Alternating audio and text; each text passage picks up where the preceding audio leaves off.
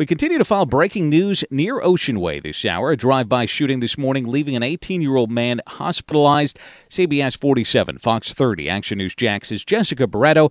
She's been following the story, joins us live. She heard from police minutes ago. Jessica, what are police telling you this hour?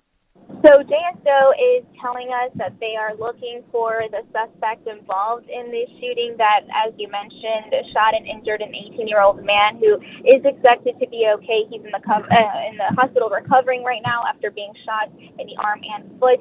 So far, the only suspect information JSO was able to share is that the person was inside a dark sedan and there may have been more than one person involved. JSO could not confirm that. However, let's go over some details. JSO says this happened shortly after 1 this morning along Shrewsbury Drive. There was still an active scene there just about 15 to 20 minutes ago. JSO's violent crime unit was out there, and a portion of Shrewsbury Drive is blocked off. That's about 4 miles from William Sheffield Regional Park.